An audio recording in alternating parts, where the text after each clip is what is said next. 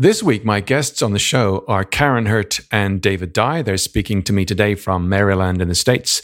They are the principals and owners of Let's Grow Leaders, a leadership development company. They've written a range of books between them on the subject of leadership, the latest of which is called Courageous Cultures: How to Build Teams of Micro-Innovators, Problem Solvers, and Customer Advocates. And we have a long, fascinating conversation today. This is a great episode. And we're going to cover things like their backgrounds, how they came from the corporate world into deciding to start their own leadership and development company, the kinds of organizations they work with, the kinds of services they offer and for whom, and some really interesting tips on how to get content out there in front of your ideal clients in a way that communicates the fact you can solve their problems and help them achieve their goals. What about showing up with your clients and giving them something of value? A lot of us often think of the IP that we own. We're sometimes reluctant to give away too much, but there is lots of value in giving content away, whether it's on articles, we talk about that, whether it's in a blog or newsletters, we talk about that too, and also giving content through maybe publications. And between them, Karen and David have managed to get their content published in publications like Forbes, Fast Company, and so on. Not very easy, but the way they explain this actually is really helpful. So if you've been struggling with how you get your content out there, how you communicate value to people that can need or do with what you do, the kinds of programs, workshops, and services that you offer, this is a cracking episode. This is the Training Business Podcast. Hey, and welcome to the trainingbusiness.com podcast. Every week, we bring you exciting news and interviews with training business experts and training business entrepreneurs from around the world. Thanks for tuning into today's episode. Here's your host, Mark Garrett Hayes. Hey, welcome to the Training Business Podcast. This is the weekly show for people like you and me, self-employed consultants, trainers, coaches. I'm privileged, really privileged to have people on the show every single week. Sometimes it's an episode with just you and I, as is the case for last week's episode. But most of the time, I have wonderful guests on who share their journey in terms of being coaches, consultants, trainers, running their own business, whether it's solo with other people, sometimes as a couple. And the focus is really about the practicalities of converting what you know into programs, workshops, courses, keynotes, retreats, books, services and products that people want to pay for. That's why we call it Training Business, the Training Business Podcast. Now, listening to this, maybe you have your own expert business already.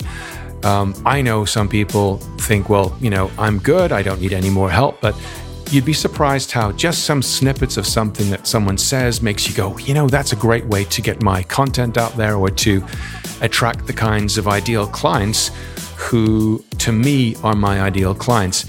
And this is really what the show is all about. In terms of me, I'm a self-employed trainer, coach, and a published author. I say that modestly because all of these things are in some form still new to me. I'm doing this a number of years, but there are things I still want to learn. And I learn these from having wonderful guests on the show. I've been employed, unemployed, self-employed, and I've learned something from every one of those stages in my life. So what about you?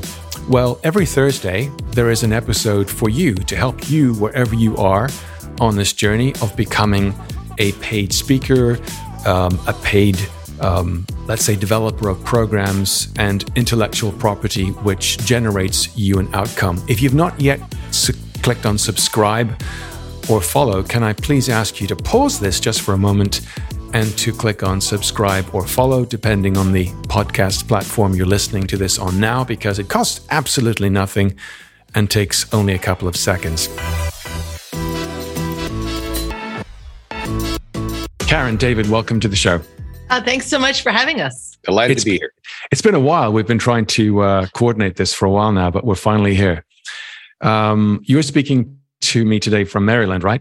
Yes. Okay. So let's start at the beginning, because I'm intrigued about when I have the pleasure of having a couple on the show. I'm always interested in not just how they came together, but how they work together. You, Karen, if I could start with you, you have a background in the corporate world, 19 years, various multiple director roles. What made you want to start a business in training and development?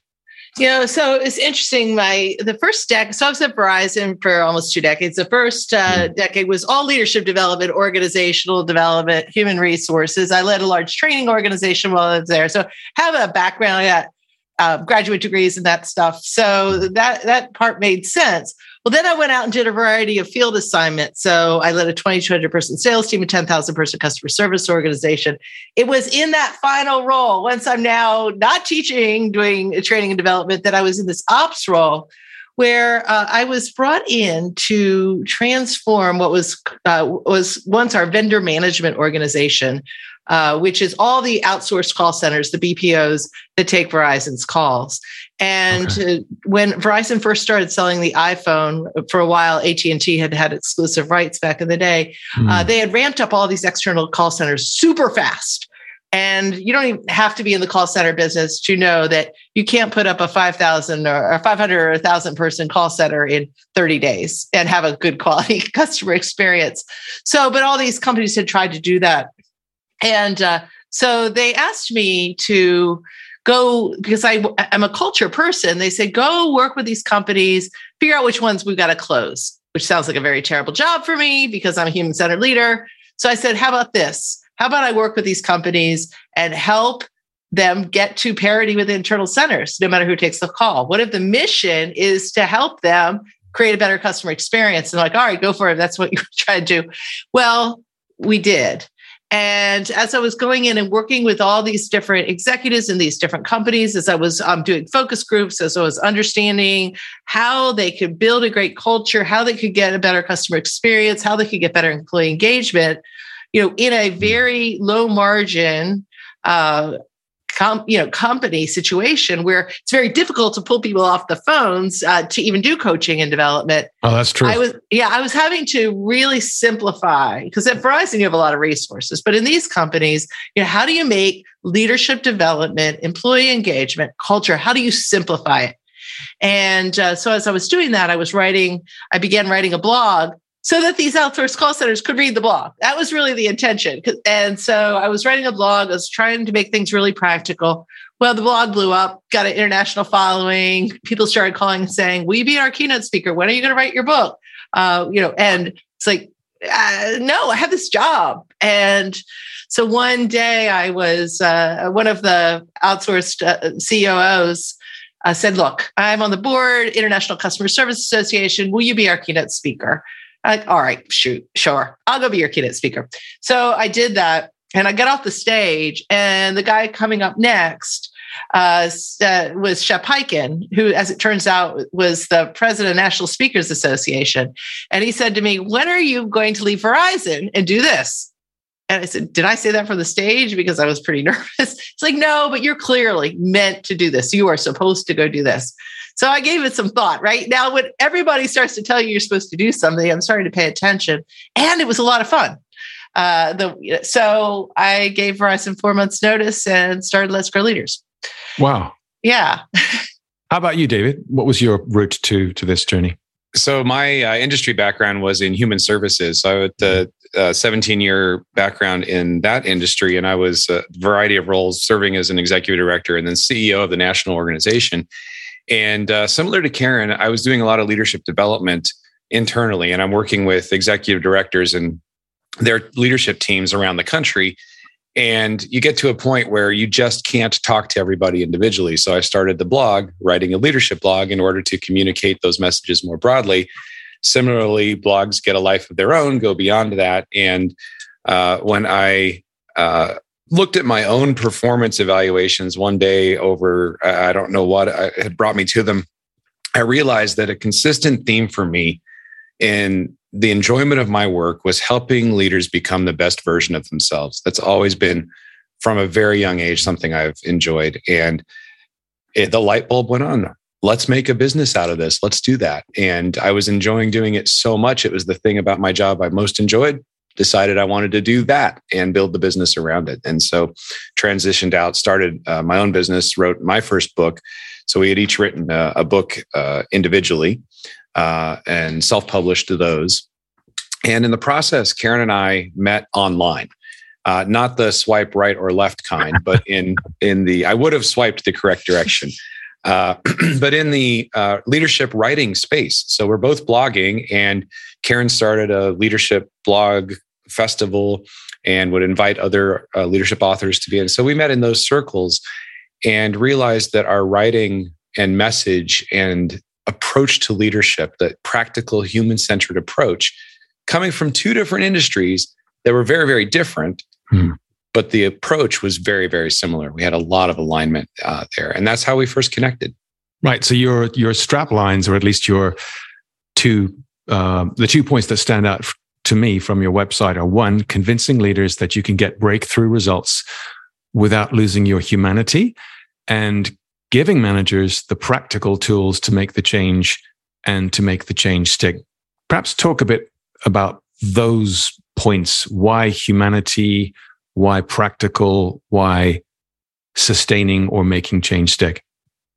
Yeah. So, one of the things that we both noticed and was really central to the work that we were doing is we were noticing a pattern where people were, so many managers were either focusing so hard on results that they were burning themselves out, they were burning out employees, they were creating toxic environments, or they were going in the other direction and they were being so human-centered and nice, right? And they were just so not nice, quote, that they weren't getting the results. And that frustrates people too, right? And so you're actually not serving someone if you let your slackers slide and everybody's frustrated. So we talk about landing in the and of showing up in any moment with confidence and humility, focus on results and relationships. And when you can get that cocktail going, that's where you get sustained results that last. That's where you get employee engagement. That's where you build these great cultures. And so everything we do is really founded in that. And it was interesting because where did this practical thing come up? We didn't set out to be like, oh, we want to be the really practical ones. But because that seems kind of boring. But what we noticed that no matter what happened, we'd leave a keynote stage, we do an executive development program, we would do a training program. Every single time, the words that came out of people's mouth were, oh my gosh, that's the most practical leadership training I've ever done. And we're like, all right, that's our brand. Yeah. Embrace it. And, because actually we really do care about that, because, there's a lot of particularly keynote speakers who will rile you up and motivate you. And you're like, yes, I'll go do it. But if you don't know what practically to go do, you had a nice day, but you won't have really changed your results, your leadership, or your team. And so we try to break things down, just like I did when I first started writing that blog, to make things simple. So we try to give people a roadmap. We give people acronyms to remember, step-by-step ways to do things. And that approach really came out of and was born from our career work as well. So Karen mentioned she's helping people in a resource-strapped environment. Well, I was in human service, nonprofit, NGO environments, again, resource-strapped. People don't have a lot of time for theory. And it's important, and it's good that people are doing that work. And what a manager needs today to get those results, that's always what we want to put in their hands, is here's the thing you can do right now that's going to help you, help your team, help your influence, and help you achieve the results that you're there to achieve. So what kinds of organizations do you work with? It's really interesting. It is quite a range. Mm-hmm. We find a sweet spot for us are fast growing, often venture-backed companies, often tech, where they have grown and they haven't done a lot of leadership development. And so they're really interested in the really practical tools. So we have a number of clients like that, but we have also worked with a variety of the big guys. So our biggest client right now is Nestle. And that's why we're in Switzerland the other day. And we are doing extensive culture work with them. They're working to build what they call care and dare culture, which really aligns with our last book, Courageous Cultures. And, again, how do you care and create that empathy and dare to take appropriate risks, bring forward new ideas, and land in the end of that? So they really resonated with our Courageous Cultures research and work. And then we've worked with them to apply that at an executive level and a middle management level. And now we're talking about strategies to take that all the way through their factories. So that's super fun, particularly because we get to go to Switzerland. And but we've done work with Amazon over the years, other companies that you would recognize, as well as government, National Institutes of Health. We're working right now with a very exciting project with a major hospital that's very focused on human-centered leaders. So, a variety, because people are people, and the need to have accountability conversations, the need to have great one-on-ones, the need to run effective meetings, all of that is really industry agnostic. I suppose for people listening, those are dream clients. There are organizations much bigger than yours or my business that would go through perhaps some kind of agonizing in terms of, are we too small for them? How can we work with an organization like Amazon or Nestle as a 2, 3, 4, 5 person company? Mm-hmm. What is it like to work with organizations of that size, and how do you get in the door in your experience? So how do you get in the door with Nestle is an interesting one from a marketing and sales perspective. So as we were writing our book, Courageous Cultures, we did a great deal of research. So we partnered with the University of North Colorado on quantitative research. But we also did a good bit of qualitative research, where I spent a good bit of time on LinkedIn just saying, who's doing this? Who's really the expert? What are their stories? And I ran across what Nestle Switzerland was doing in terms of some of their DE&I initiatives. And so I was not connected to them. I did not know them, but I did reach out via LinkedIn messaging. And I just said, I was not trying to sell. I just said, hey, I noticed you're doing this with DE&I. It seems very aligned with our Courageous Cultures research. May I interview you? And did. And I was very impressed with what they were doing because it was aligned, right? And so a year later, one of the people that I had interviewed over there reaches out and sends me an email and says, hey, Karen, interestingly, you had said, so I sent her books as a follow-up, as a thank you once the book was out. She's like, interestingly, I had not yet read your book. And it was like a year later, but it's been sitting on my desk for a year. And my CEO just came to me and has this vision, and he wants to build a care and dare culture. And I get out of that meeting with him, and I look over, and there's this book that is exactly what I think we should be doing. So I went home and I did read your book over the weekend, and this is it. So would you be interested? Here's what we're trying to do. We want to do executive development. We want to do this development. Could you put together a proposal? And so that's how we got in the door. Now, we're not doing Nestle corporate, so that would be very big if we tried to do everything all at once over there. But we are doing with Nestle Switzerland. And that was a small enough part of Nestle that we were able to do it and manage it ourselves.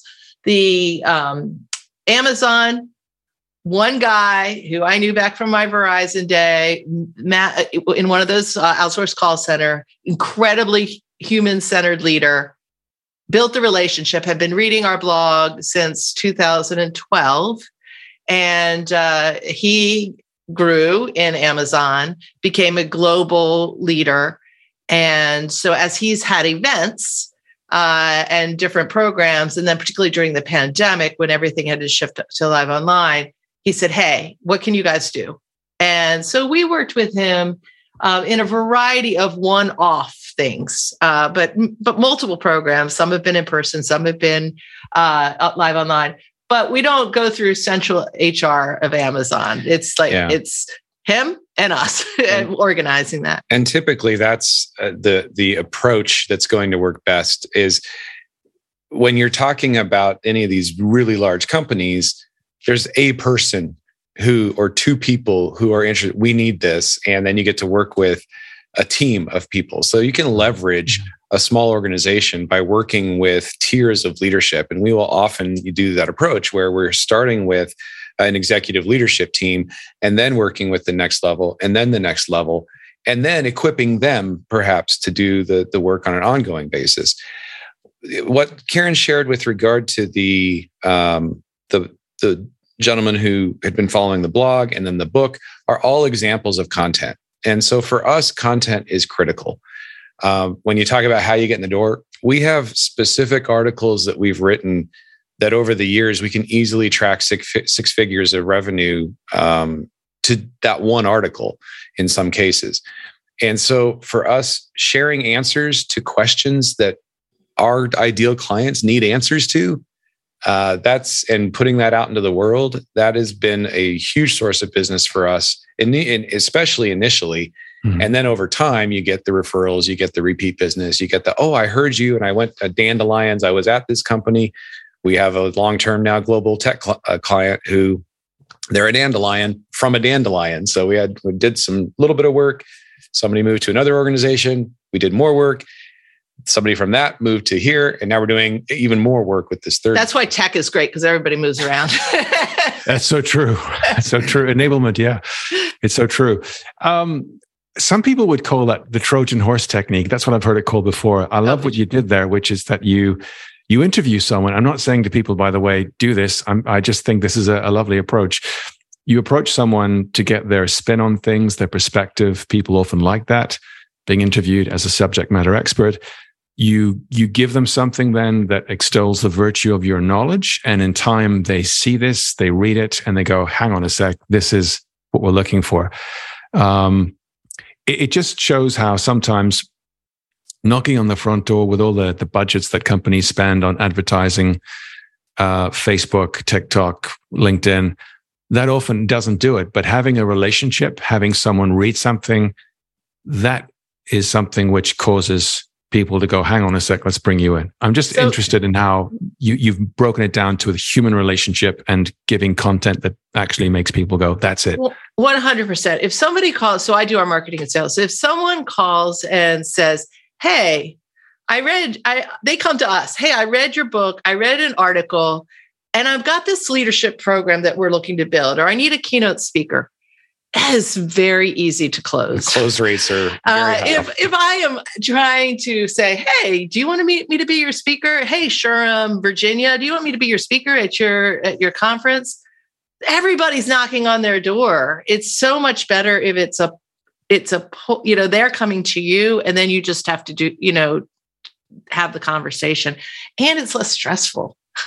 Like cold calling is stressful, And these days, you shouldn't really have to. Your content should be the thing that's going forth and inspiring people. So something comes to mind here, which is the channel through which people consume this content. You've got the book, you've got your blog, but you've also got some articles in some really interesting places, which I'm sure not everyone gets to publish in, which is top tier publications like Fast Company, Forbes, etc. If I were asking a question right now from my mind, I would say, how did you do that? How did you get your articles in those top tier publications? When we are promoting a book, we hire a publicist to help with that. And interestingly, some of those came from my first self-published book, which wasn't even that great of a book compared to what we write now. But it had an intriguing title. It was called Overcoming an Imperfect Boss. And Fast Company and Inc., they wanted to hear about that. So I think that's good. And then I think for Courageous Cultures, we did, like I said, invested real money in research. I mean, the research was not a quick poll. It was validated, statistical, with a team of PhDs working on it. And so when we approach magazines for that, you've got it's not just, I have something to say, but there's a hook there. Mm. And then building those relationships, once that one happens, those frequently, as with other industries, those reporters are in those magazines for a while and can come back when they need something, or the editor who you wrote a story for is able to come back, or you can go to them. So as you're doing it once, invest in the relationship. The other thing I would say in terms that's really working for us is video, but not on YouTube. I don't know. I cannot get anybody I cannot. Thank you for your honesty. Like the search engines, I just can't crack the code on YouTube. I do not know why. But LinkedIn, I absolutely know that we've gotten consistent work because people watch my Asking for a Friend show on LinkedIn, which is sometimes I'm interviewing other thought leaders. Sometimes it's just me giving advice. I try to do that from sexy locations. So it's got an interesting backdrop.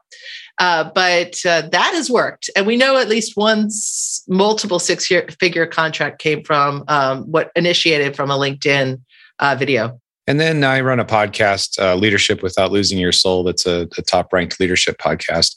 But I think the big picture around all this content is, as you said, it's about being present when somebody needs something, but you don't know when that is. And so, it's amazing to us how often we'll get a call from somebody who we haven't heard from, we have no idea. They're not liking, they're not commenting on anything. They're not leaving a review of the podcast or click on Karen's video program on LinkedIn.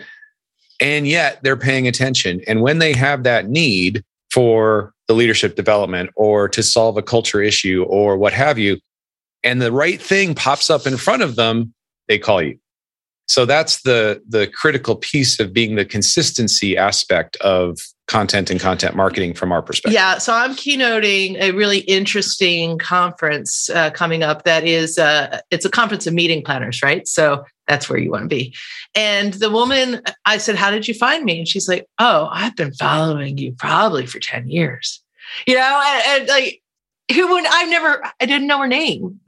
She's not commenting. But apparently she's just been subscribed. So that's good. In some ways, that's frustrating because you've got those lurkers out there that don't seem to be there. They're invisible. They're there. You can sometimes see on the stats on the podcast downloads or the videos, but there's no engagement. And all of a sudden, click, they pop out of the woodwork and want to buy. Most of us would find this a little bit intimidating because we want to feel that once we put something out there, we get a reaction. But that reaction, which is the thing that brings in the business, that might be delayed, which you've made as a point several times. It could take a couple of years. 10 years is a long time. It could happen. It could be a keynote that someone sees a recording of or sees live. It could be a referral. It could be a relationship from a previous role. There's a whole bunch of points from which business can come. But to your first point today, as advice for listeners, it's to consistently produce great content that helps your ideal client solve their problems and achieve their goals. So you work with a publicist, you've written a couple of books. Dan Pink is someone who's given you a kind testimonial. That's super valuable, right? For sure. Yeah. How do you know what to write about? Because you write from the heart, obviously, human-centered leadership is important to you. Yeah. Is there anything that you use to say, okay, this is the format it should take, this is the keywords, the structure, the language, this is the stuff that's top of people's minds?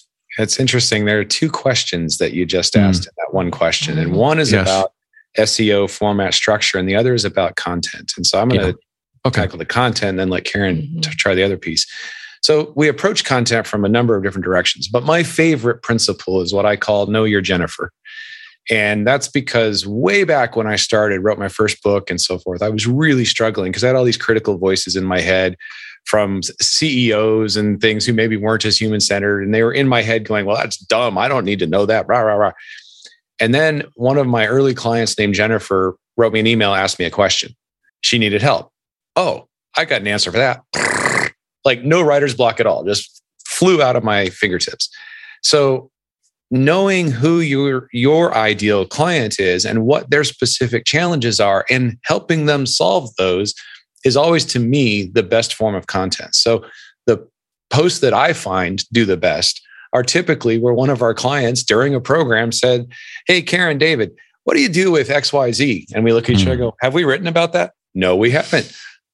What do we think about that? Okay. And here's a solution. And those usually do really well. Yeah, it just happened. So someone said, how do you say no? Like, how do you say no to the right things so that you can say yes to the other things? Like, that's a really good, we've never written on that. And that has ended up being one of our most popular articles of last year, of the whole year. And it was written in end of November. So it only had a month to become one of the most popular. So that's a popular post, right? And so I think those are the things that are really pain points. Also, from your own frustrations. So I just wrote an article about ghosting at work. So, people not showing up for interviews. What is particularly frustrating for your listeners, I am sure, is when somebody calls you and wants to do a leadership development program and you spend 20 hours putting together a beautiful deck. They ask you to make this revision and what if, and this, and can you meet with this guy? And you can meet with that guy. And then they go away and they totally ghost you. Like you have an appointment on the calendar and they don't show up. For it. Like all they have to do is say, we went in another direction. But that ghosting is really, so that article, I made it very universal about all the kinds of ghosting, but it came from David could hear me screaming upstairs. Yeah. How rude could this person be? And so it's a very passionate article because it's out of my own, it's doing really well. What fires you up? Yeah. Passion, on comes the tap. Was that something you published online or in? Yeah, it's just on our blog. Yeah. Okay. So typically our approach, everything starts on our blog. Right. So we do an article that comes out on Monday. We send then there's Karen's asking for a friend that will get a post. And then there's the podcast. All of those get a post. We have 3 posts over the course of a week on our site. Then a newsletter that goes out to all of our subscribers that features those 3, plus often wherever else we might have been featured out in the world in different magazines or shows. So it's a weekly newsletter. Mm-hmm. Yeah. So 3 posts.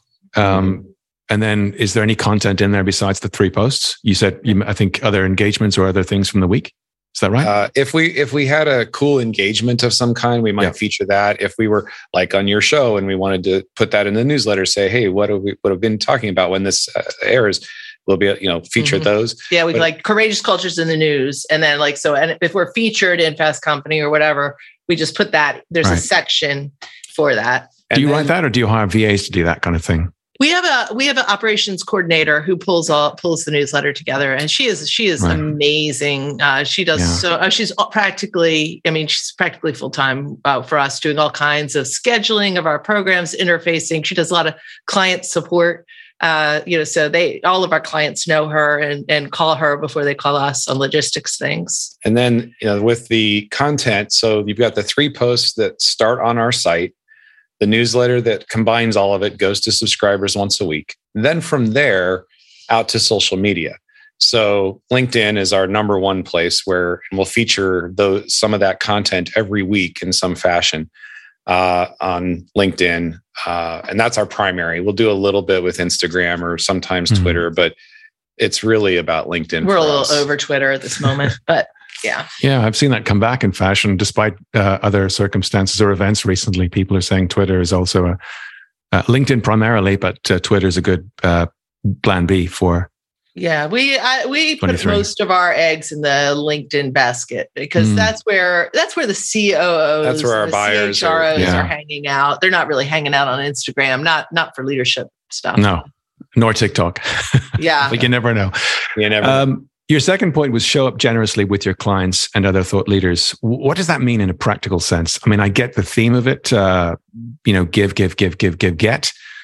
But what does that mean practically in terms of showing up with clients and thought leaders? I think it's, clients and thought leaders are different. But so I think for clients, it's, we have some of our friends, who are like really no, you can't record the session. No, you can't, they're very focused on, oh my gosh, my IP. And if I let them put it in their intranet, then what if somebody sees it? And then I didn't get paid for the licensing. And we just that's just not how we go. We're just like, oh, sure.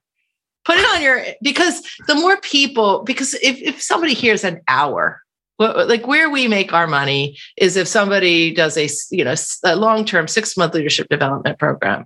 If somebody gets value from watching a 1-hour keynote that you paid us to come in and you want to reuse that a million times, we're good. And that's good word of mouth because somebody says, hey, what are you doing there? Like, oh, I learned that from these guys. And then like just not nickel and diming things, right. Oh, you're going to do sure. Like I'm doing a keynote for a healthcare system. And they needed books last minute. They decided at the last minute they wanted books. Well, the only way I get that many books that fast is just go directly to the publisher using my publisher discount. I'm not going to make a penny from any of those books, but 700 people are going to read our book. And I think that's worth it. And so I think it's those kinds of things. Or, we have one of our larger clients, we do extensive work with them. Well, the CEO calls me all the time. And Sunday afternoon, Karen, I'm really fired up about this and this and this. I said, I'm not charging him for that, right? But I have access to the CEO, and he's doing a lot of other work with us.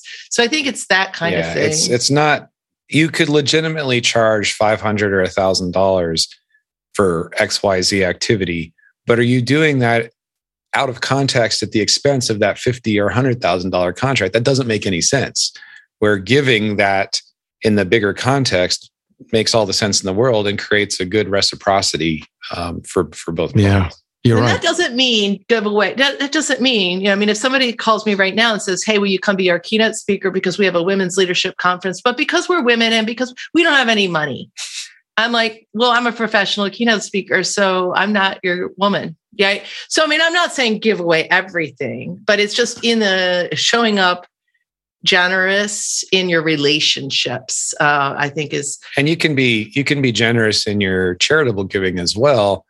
And even if that's providing the service you provide, but to be intentional about it. So it's not just, having this bleed of time and energy that isn't intentional, but I'm being intentional about, I'm going to do that program for free because I believe in the cause and because it fills my soul and and I have the time to do it. I'm conscious about that.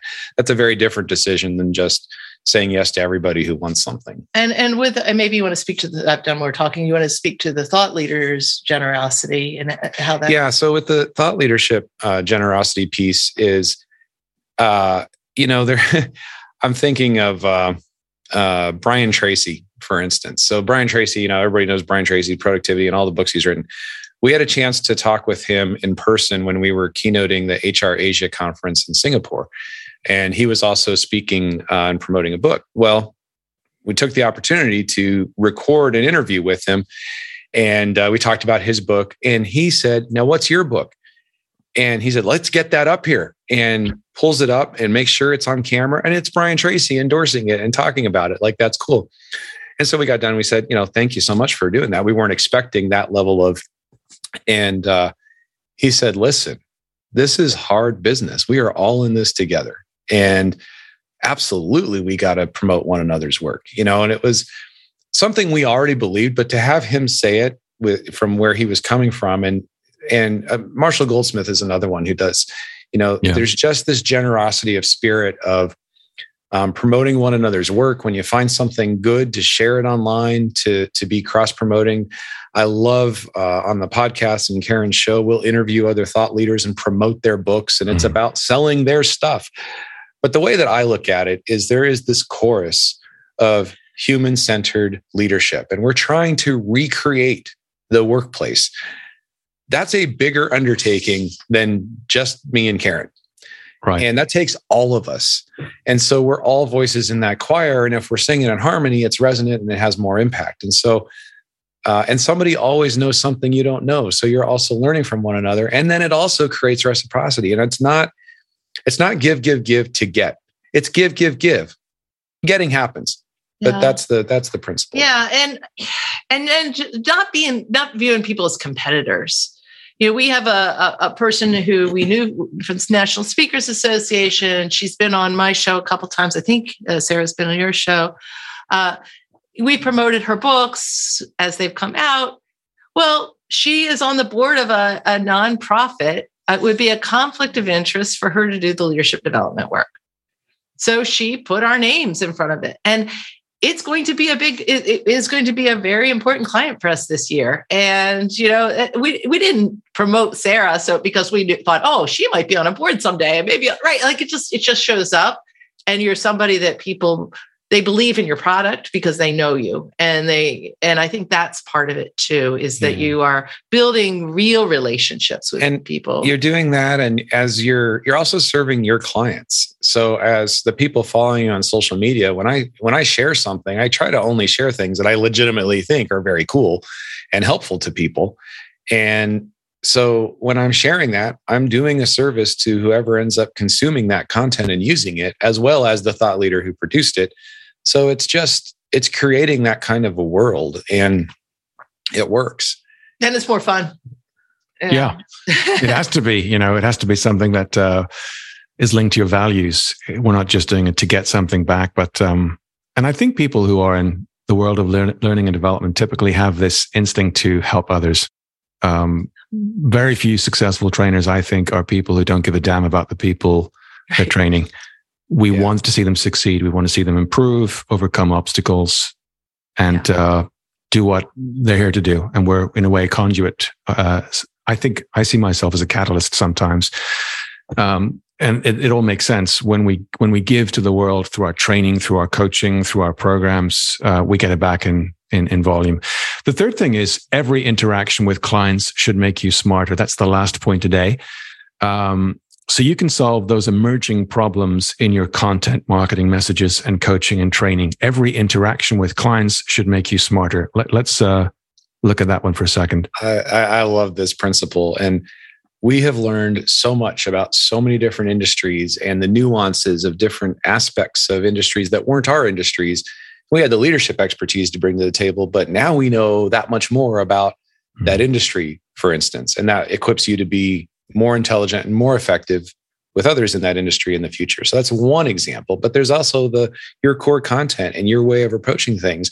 The world's changing, the world's evolving. So if you're listening to your client, to the questions they're asking, to the problems they're having, to the evolution of how they're using your tools and paying attention to that, they're giving you so much information about yourself and about them that is so valuable in how you're implementing your work. Yeah, it's easy to get defensive, right? You think you've got a really good process and, it worked over there. So it must be something wrong with this group. If they did, if it's worked for 10 times, what's wrong with these? Well, let's talk about what's different about this group. And it's just show up really curious about that. As we've worked more internationally, we have found that some of the things that work really great in New York City, the folks in Switzerland, it's so true. So much, right? Yeah. Or Southeast Asia.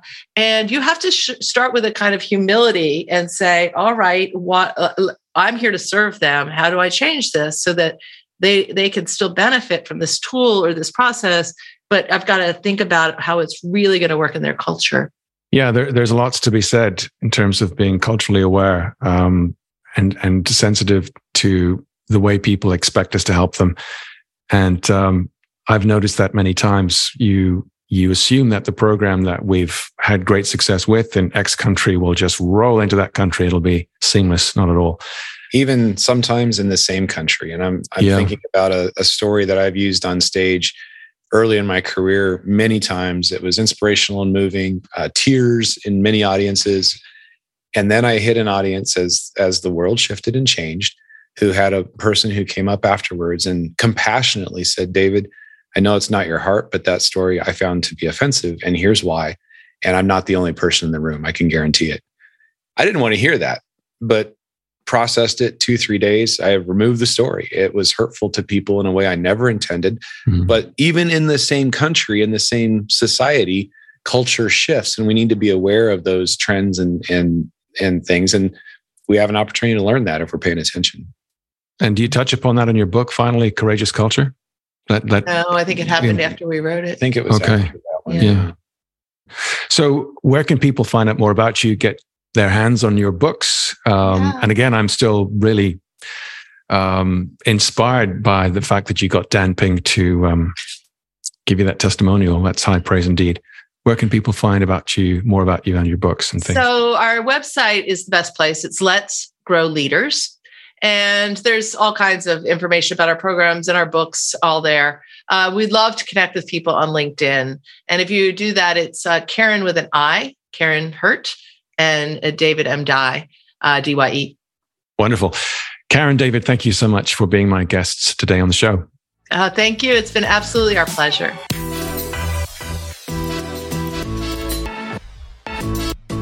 My huge thanks to Karen and David for spending time with me. Today is Friday, the 20th of January, and we had a great conversation, and I'm super grateful to them for taking time out of their week as a couple to share some really, really interesting tips. And I've written down a bunch of things, and I'm thinking of a couple of points I can put into action right away. So a super valuable episode. I'm sure you'll agree.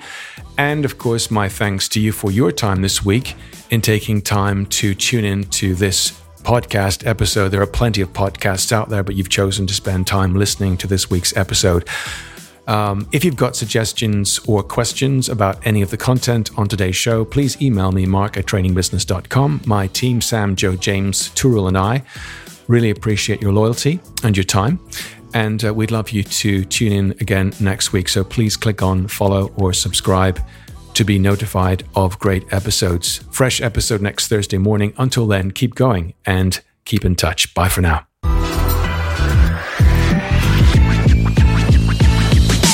Thanks once more for listening to this episode of the trainingbusiness.com podcast. See you next time.